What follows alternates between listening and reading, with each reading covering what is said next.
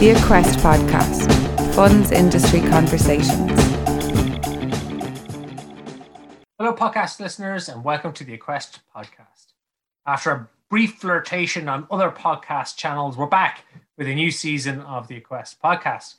If you like it, do hit the like button and make sure to subscribe on whatever is your usual podcast providing channel. For this episode of the Equest Podcast, I'm delighted to be joined by Sam Glynn of Code in Motion.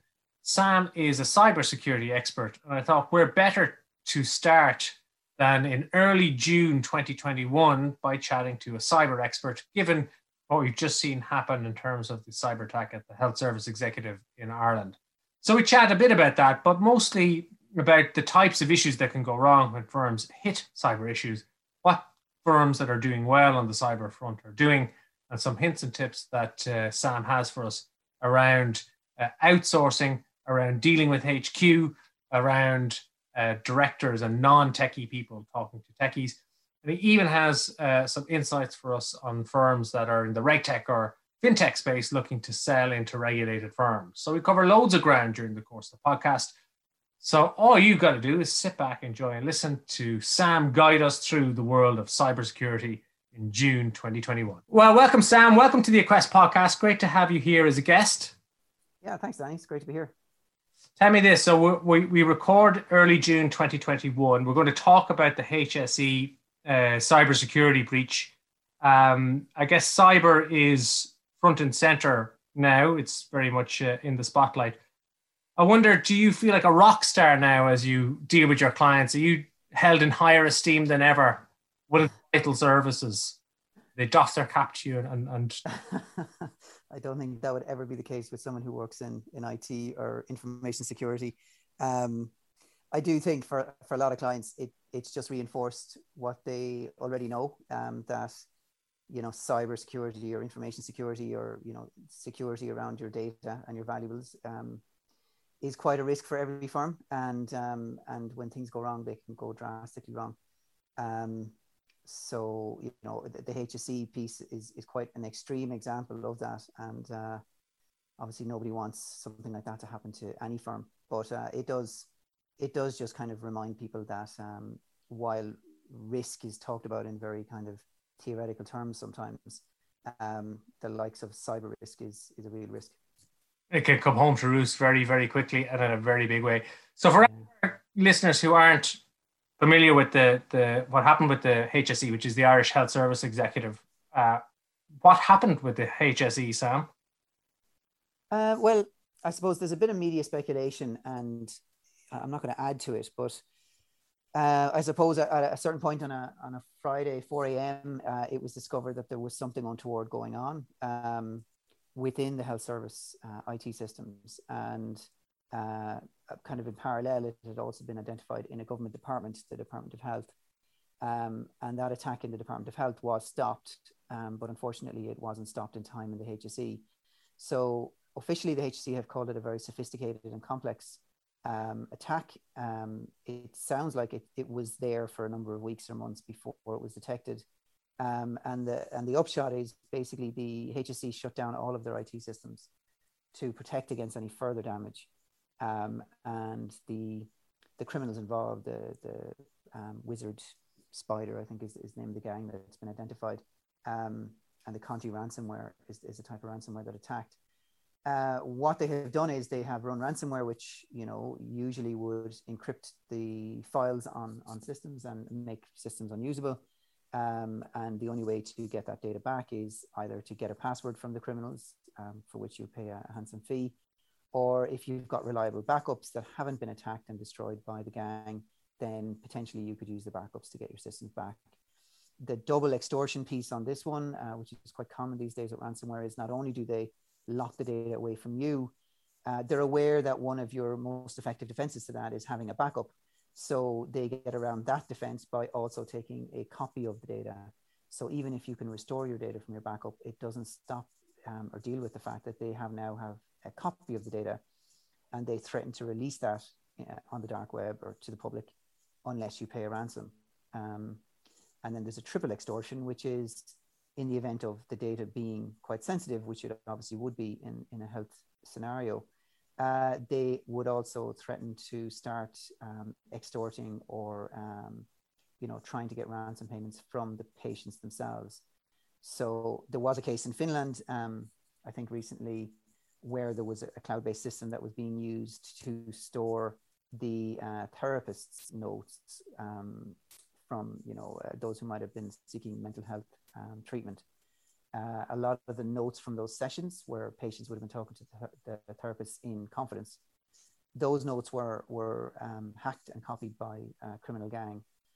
And they didn't necessarily go after the firm that ran the server. They actually went after the patients. So they started contacting the patients to say, look, we've hacked this system. We can see that you had therapy sessions over this period of time.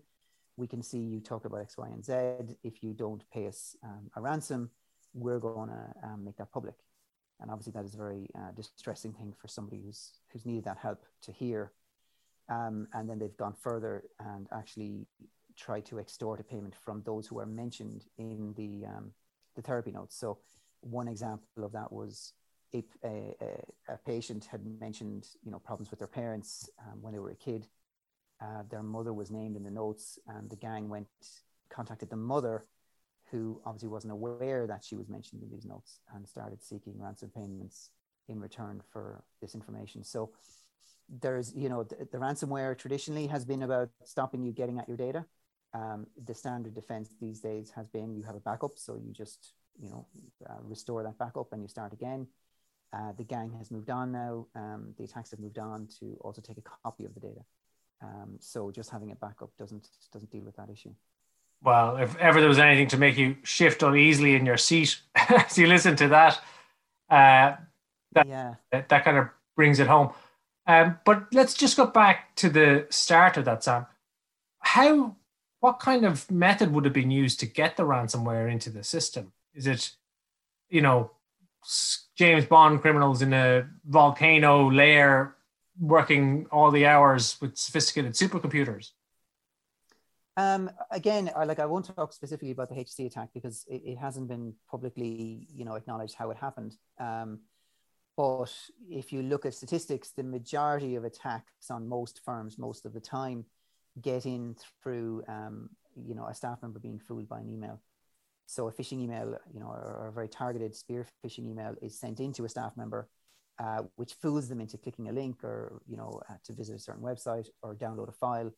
And there's a series of events that might kick off that might eventually result in malware, malicious software being downloaded to their PC. And once that's in, then that's basically opened the door for the criminals to kind of spread their infection. And that malware can sit there for a period of time before you detect that it exists. Sit there in the background, monitor what's going on, gather information, and I guess then make maximum impact when it is uncovered. Yeah, I mean, it does depend on the nature of the attack, and some attacks are quite quick in terms of once the software lands, the malicious software lands onto the PC, it starts encrypting data quickly, and that can happen quite a speed. And if that happens, or when that happens, it will encrypt the data on the laptop, obviously, but it will also start encrypting any data that the laptop can get at. So things like the file shares that you may have access to because of your user account, it will start encrypting things that are on your network. Or again, it may also find other vulnerabilities on your laptop or on the network that enables it to spread to other machines and into servers. And it's why these things are called viruses. They just spread. Other more sophisticated ones would be where the criminals kind of go, okay, well, we're in now, but we don't know where we are. Or they may not know the type of firm that they're in. So they may sit there just to, gather intelligence about, well, where are we? Who is this person and what is this firm? What's valuable to this firm? What kind of turnover do they have each year? And therefore, what kind of ransom payment could they bear? And depending on the complexity and sophistication of the attack and the gang, and the level of defenses that the now infected victim has, they may be able to sit there and dwell there for quite a length of time, gathering information, enabling them to kind of then design just exactly what kind of attack will they launch, and that attack will be designed to knock out other defenses that the firm may have, primarily finding the backups that they have and either destroying the backups or trying to make sure that they're there long enough so the backups get infected as well. So basically, they're constantly looking at ways to say, well, if and when we launch an attack and we demand a ransom, what can we do to make sure that this victim has no other alternative but to pay the ransom? And I guess one of the challenges that firms have and that you have then as a cybersecurity expert working with firms is that the cyber criminals are sophisticated, they're clever, they're innovative, they don't stand still. So when I guess when you think about the emails that come in that might trick somebody into downloading and opening a file, it's no longer the African prince with the fortune that you're going to be sharing in. It's, the types of emails look much more convincing. It's harder to determine and identify ones that are fraudulent and up to no good. And then, as you said, when it comes to when the attack has been deployed, the kind of plan A, plan B, plan C, plan D that the criminals have for extorting revenue from you get more and more sophisticated. Yeah. I mean, depending on the data sample, because there is no one kind of, global source of reliable, complete data on this, but, the majority of attacks are not necessarily that sophisticated and they're not necessarily that targeted. It's nearly a kind of a spray and pray where the emails go out to whatever email addresses they can find. And then all they need is a low percentage of people to be fooled by that.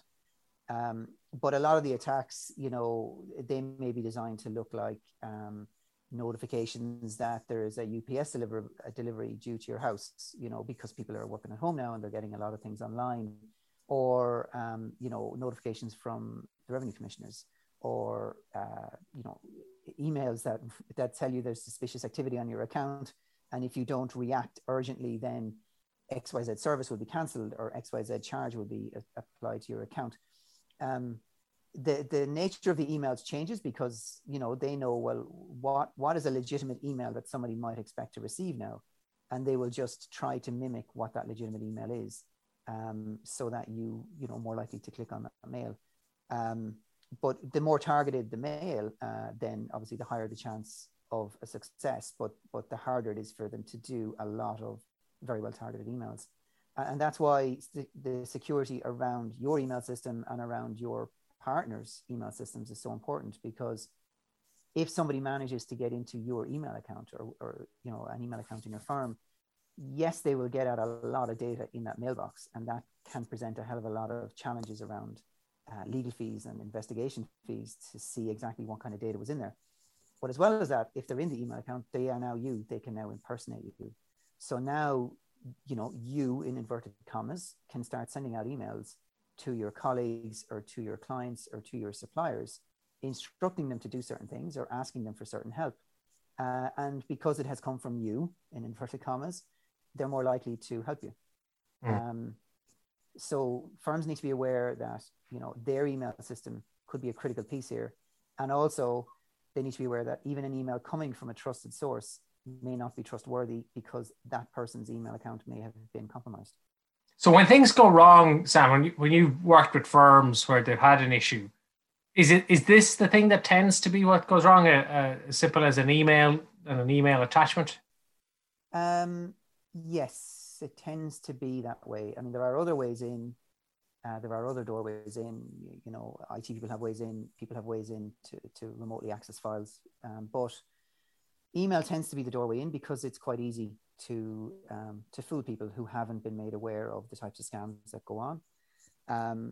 And once it comes in via email, if you've got into somebody's machine and that machine in turn has, vulnerabilities or certain things enabled that should be disabled, then you're now in and you can kind of spread the infection in other ways.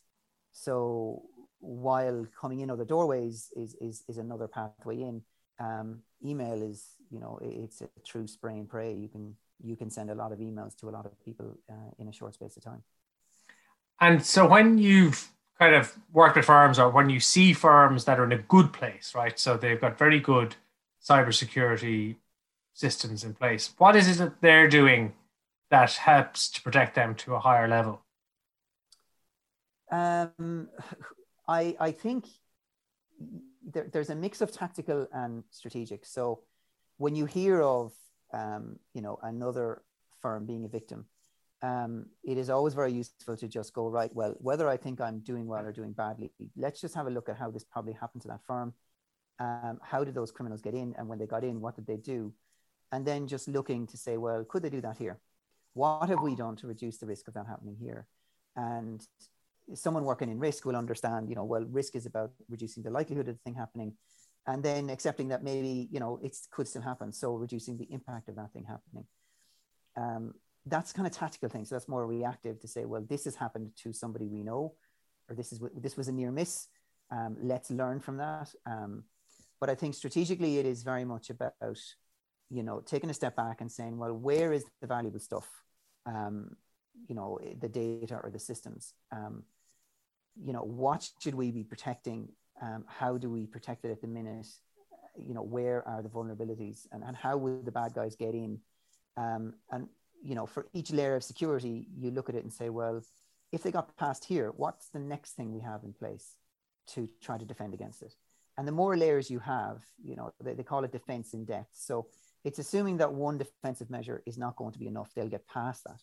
But if you have defense in depth, layers of security, then you're making it harder every time for the malicious people to complete their activity. And that just takes an investment of time. There is no one piece of technology that you buy that will solve this problem. But if you just commit to saying, this is a true risk, it's not a theoretical risk, let's take a step back and focus on the crown jewels, the really valuable stuff that we have, whether it's personal data or confidential, business, internal stuff. Where is that data? Who has access to it? How do we restrict access to it? How do we defend against it? How do we notice if something is going on in there? How do we reduce the chance that it can be copied out? How do we make sure that the backups of that data are separate, completely away from, our live network? There's lots of things, and therefore it can become very overwhelming. And when it comes to IT, because we speak a different language in IT for some reason, is, when you're an expert in risk management or you're an expert in your world and you're trying to deal with IT experts and they're speaking a different language, it can become a bit overwhelming and you may choose to look somewhere else. But it is standard risk management. It's just saying, well, what are the risks? What are we doing? What are the controls we have in place to reduce the likelihood? What are the controls we can put in place to reduce the impact? What is the residual risk? Are we happy with that? If not, go back around again. I want to come back to that in a moment about how to talk to IT professionals. But before we do, with work from home, obviously there was a massive shift to using devices in your own household and different networks potentially, and opened up new avenues of risk. Did firms, in your experience, react to that? And were they proactive in terms of identifying here are additional risks let's manage, mitigate, monitor, eliminate? Were they a bit more lax than that? Did you see it result in any more? It depends. I mean, some firms were very much kind of remote worker friendly or remote first workplaces. They would have adopted things like, never assume that when you're organizing a meeting, everyone's in the office, but then, when you're in a more traditional regulated environment, where they've been in existence 10, 20, 30 years, they were an office first world where a lot of the assumptions around their security was that everything is physically in offices that we own or that we manage. Now, the migration to the cloud, which regulated firms may have been slower to do than the rest of the world or the rest of unregulated industries. But when you move to the cloud, suddenly your data is no longer in your physical premises. So the whole idea of physically protecting your physical premises doesn't deal with the risk of your data sitting out here in the cloud. And then with COVID and the enforced move to remote working, suddenly now even the people aren't in the same building. So if you've got this massive infrastructure that's, firewalls and various security components in an office, but there's no data in the office anymore and there's no people in the office anymore, that, is a problem. And obviously firms would have had to play catch up with that. I think, firms at this point will have caught up with that. I would hope. we're over a year now since the crisis began. We are probably in a world where there's some kind of hybrid that will persist. So the idea that everyone will come back into the office again and that's the only place we have to worry about is probably no longer valid. And the idea that our data will be running on physical servers that are physically located in our offices, that's probably no longer valid either. So the COVID piece has just kind of pushed people into realizing, you know what, protecting based on physical location is not the way to protect. It's now we have to look at where's our data, and our data is unlikely to be on physical machines that we own. It's probably going to be over here on a Microsoft Cloud server. It's probably going to be over here in some kind of SaaS provider. It's going to be all over the place. So it goes back into where is the data? What's the important data? How do we protect it? Which brings me on then to outsourcing, and particularly outsourcing to cloud service providers. So I know, Sam, you work with firms that are in the financial services industry and regulated, and firms outside of it. But specifically in terms of Irish regulated financial services businesses, often they're part of an international group, and cyber tends to be managed out of HQ, or they may have like a center of excellence as some part of the business that's not necessarily the Irish business. So from the Irish business perspective, they're outsourcing to another group company. And from the regulator's perspective here, they view that as outsourcing the same as anything else. So they're very keen to make sure that the firm has the right governance and risk around outsourcing, that they understand what's involved, and that they're all over it. Have you kind of any insight or any advice for firms where they have outsourced cyber security, things to bear in mind as they try and manage that relationship? Yeah, it is fun because in those scenarios, you're outsourcing to your parent. So what you might find is the parent is saying to you, the child, in its mind, you'll do what we do and stop asking. Whereas the Irish child is saying to the parent, no, actually, you're a supplier.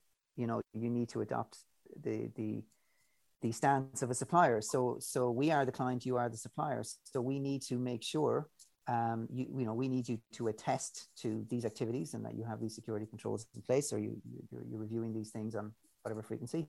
And we need you to provide us with evidence of that. And I think if you go into the global, CISO team or cyber team or IT security operations team or whatever, they're kind of going, well, hold on a second, you're asking me for that. You're only this menu over here in Ireland. You're asking me for stuff that my employer here in the US or my employer here in the UK isn't asking. And the difference there is, those teams are embedded within the UK firm or within the US firm. So the UK firm doesn't have to manage the cyber team as if it's a third-party supplier. So in a way, it's kind of like it's a bit like the EU. You're always better to be in the club rather than to be outside it, because once you're outside it, you have to start looking for evidence and all that. So I think that's the challenge for an Irish firm, is they're trying to get the parent to act like a supplier when the parent is just going, we're not a supplier, we own you. So stop being a headache. What I have found, though, is the way to possibly get around that is to try to find friends within the global organization. And that might be the CISO, the cyber people themselves, and say to them, well, look, guys, you're doing good things, but your parent, your employer may not know what you're doing, because how do you tell people that nothing has happened, that nothing bad has happened? Whereas if the Irish firm agrees with the cyber operations team or the second line team to start producing dashboards, start producing evidence of the good things they're doing, and that shows lots of green and maybe ambers that turn to green, then that is telling a story to the Irish firm, which the Irish firm needs, a very clear story to say, yes, we, the global team, are doing these things are green, we're in a good state, we're managing risks. But in turn, that enables them to kind of sell that approach to their global parent to say, well, we have to do this for our Irish entity over here. It is legally required. But just, would you be interested in seeing this kind of dashboard internally? Because it shows you not just, you can't, it won't just be you have to assume that we're doing the right things. This kind of dashboard will show you that we're doing the right things. What that enables a cybersecurity team to do is, if things start going amber, they might be going amber because there's not enough resources, or there's technology needed, or there's something else needed. And that will enable the cyber team to sell the business case, to say, this is amber. There's nothing we can really do about it unless you give us more people or more investment or whatever. And those who are looking at the dashboard may kind of go, okay, well, we like the dashboard being green. It gives us a lot of reassurance. We will support the business case to do whatever we need to do to send in the resources or the money to get that green. So it sounds like the Irish business, rather than investing in cyber, needs to invest in stakeholder management training and find ways to ingratiate themselves to the HQ or the group. Yeah, I mean, in a way, like the cyber people or the IT people, it might feel undervalued by their employer in the UK or the US. By the Irish company coming in, Irish entity coming in and saying, well, we want to actually set up, a true client-supplier relationship. And if you were a supplier, you'd be selling the news, the good stories. You'd be selling the good stories of what you do. So let me help you sell what you do. And when you've done that, which is important to the Irish entity from a regulatory perspective, and also just for the Irish entity to know that this is really truly being managed effectively, it enables, the Irish firm could then turn around to the UK firm outside of cyber, into the global risk team or into the global operations team and say, look at what your guys are doing for us. Look at the good work they're doing. And then suddenly everyone thinks, well, actually cyber is valuable. They're selling a good story to the Irish entity. Why don't we let them sell their story to us? Yeah, it's good. It's good advice, I guess, from a regulator perspective. Howsoever you tell the tale, when you use group that's considered as outsourcing and it's as covered by the outsourcing guidelines that are under consultation at the moment, and the cloud service provider guidance as well at European level. So it's important, and you really do have to be all over it. You can't assume everything is fine because it's been dealt with at HQ, and you can't sit back because HQ maybe doesn't want to engage as much with you or serve you as much with the information that you need. Yeah, I mean, you're going to stick your nose in. Yeah, I think you will always hear the message from Global HQ to say, don't worry about it, we have this covered. I think the Irish entity isn't allowed, just go with that. And that isn't a good way to be anyway, just trusting this nameless team in some global location that they're doing the right thing. The guideline says, well, you can't just take their word for it. You have to get evidence. You need attestations, or you need some kind of an audit view that what they're doing is appropriate and complete. So I think that's the thing. It's the Irish entity needs evidence of the activity. And that's where you tend to find resistance, because they're not producing the evidence on a proactive basis for their own organization. And now you're telling them, we need you to produce the evidence for this little menu over here in Ireland.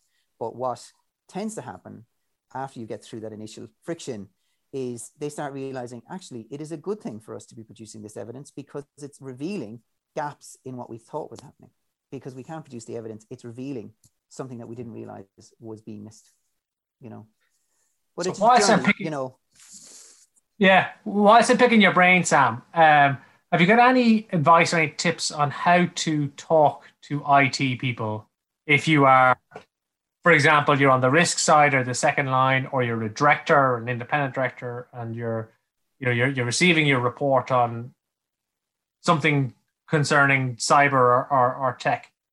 What are the tips to get through that conversation and actually understand what's been told to you? How would I put it? I would say the phrase "dog with a bone." Be a dog with a bone. It kind of comes to mind. I mean, if I think of people in second line, let's say, somebody responsible for risk. So let's say the CRO is asking their IT operational people, this thing has happened here with the HSE. My understanding is, they got in this way. When they were in, they did this. They took a copy of the data. They're now demanding a ransom. It's 3 weeks later or whatever it is now from the HSE attack, and they're not even half their systems recovered. Now the HSE is a very complex organization. I'm not trying to underplay the task there. They're talking about, another number of weeks before everything is back. They're talking about it being €100 million in cost. So you talk about it in very clear business terms. There is a risk what is the risk to us that this could happen to us? What things have we done to reduce the likelihood of this happening to us? What things have we done to reduce the impact of these things happening to us? And what you'll get in response is the technical, we did this bit, and this bit. So we have this tool in the toolbox, we have this tool in the toolbox. That doesn't tell you what impact has that had on the likelihood and or the impact. And that's why I say dog with a bone. You just have to keep asking the question and say, well, fine, you've just said a number of words to me which sound like English, but I don't know what they mean. But it's not my job to understand what those things mean. What I need to understand is, from a business perspective and from a risk perspective, tell me what we have done to reduce the likelihood, or tell me what the impact of the things you've done has done around our likelihood and our impact measures. And tell me what else you think we should be doing to reduce those further so that our residual risk is at a reasonable level.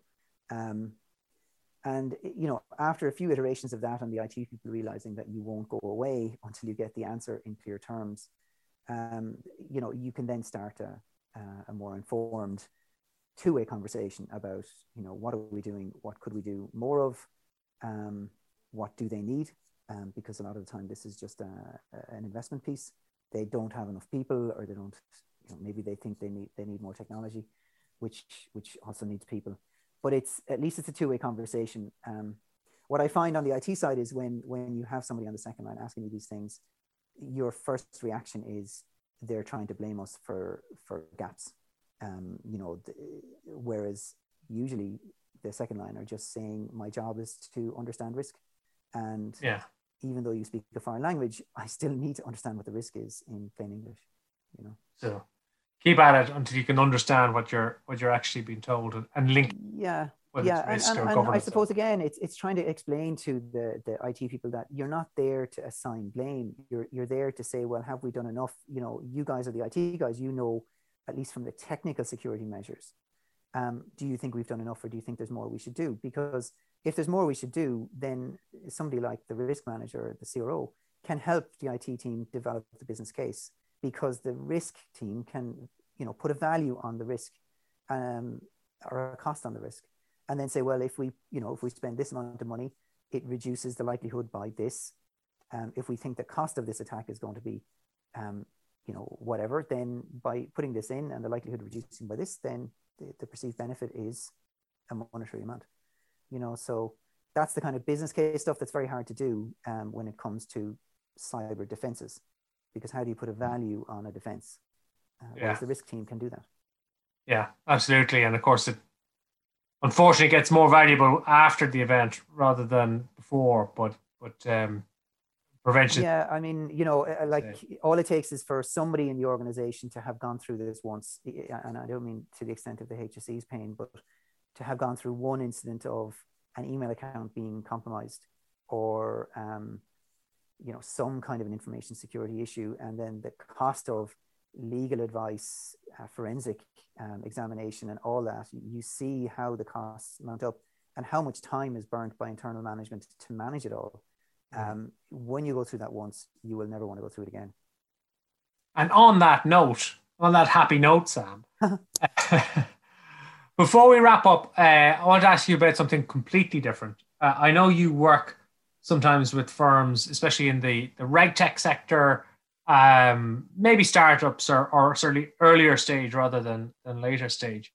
And they often look to deal with regulated firms, or they're looking to have their tech bought by a regulated firm, particularly financial services regulated firm. What kind of experience do those firms have, the tech firms? What are the questions that they hit, and the kind of the pitfalls or the potholes that they tend to bump their wheels in? I mean, I think for a lot of firms, they have got to a certain point of success in terms of, they're now making an income, and they're trying to get into what tends to be bigger, more sophisticated financial services firms. And let's say they engage with somebody in that firm, and that person has a problem, and this firm sells a solution that really solves this problem. And they think, great, the sale is done. And then they hit the large financial services procurement process, which involves a lot of questions, not just about cyber, but a lot of questions to assess, what risk is this service provider bringing into the firm. So a regtech or a fintech or a service provider sees themselves as a solution provider, but the sophisticated client initially sees them as a risk, and that's kind of a disconnect. So it's trying to, I suppose, I help those firms understand why are they perceived as a risk, and what are the things they can do to reduce that perceived risk. So sometimes it's about, as I say, telling the story, not telling a lie, but just explaining what it is they do, why what they do is not a risk, or why they're not going to expose the organization to excessive risk. And sometimes it's about, behind the scenes, getting their house in order. So if it's about cyber, it could be about, getting some kind of certification around how they're managing information security risk and cyber security risk, aligning to certain frameworks or going to ISO certification or whatever it might be, to prove that they've got this nailed. So to prove that cyber risk is not, or cyber risk is appropriately managed within the firm. But that might be what I'm talking to them about. But in reality, you're nearly kind of translating, or you're helping them understand the culture of what is like, what is life like in a regulated firm, because that culture is very different to the world of a service provider, who might have got this far because they moved fast and broke things and cleaned up the mess after the event. That's not the kind of world you can be in when you start selling to regulated financial services firms. So these regtech firms, they think they're going to rock up to the regulated businesses like knights in shining armor to solve a problem, and then Sam comes along and bursts their balloon and says they're actually just viewed as a risk rather than necessarily a solution provider. But well, hopefully it's someone else that has burst their bubble. Usually somebody on the procurement or the supplier take on or due diligence team within the prospect. So you're there to pick them up again, Sam. I'm there to say, yeah, that is a bit of a pain in the ass. That is a bit of a kick in the wrong place. But maybe there are things we can do to show them that you're on a journey. I hate that phrase, but show them that you are where you are now, but you are going to be somewhere else.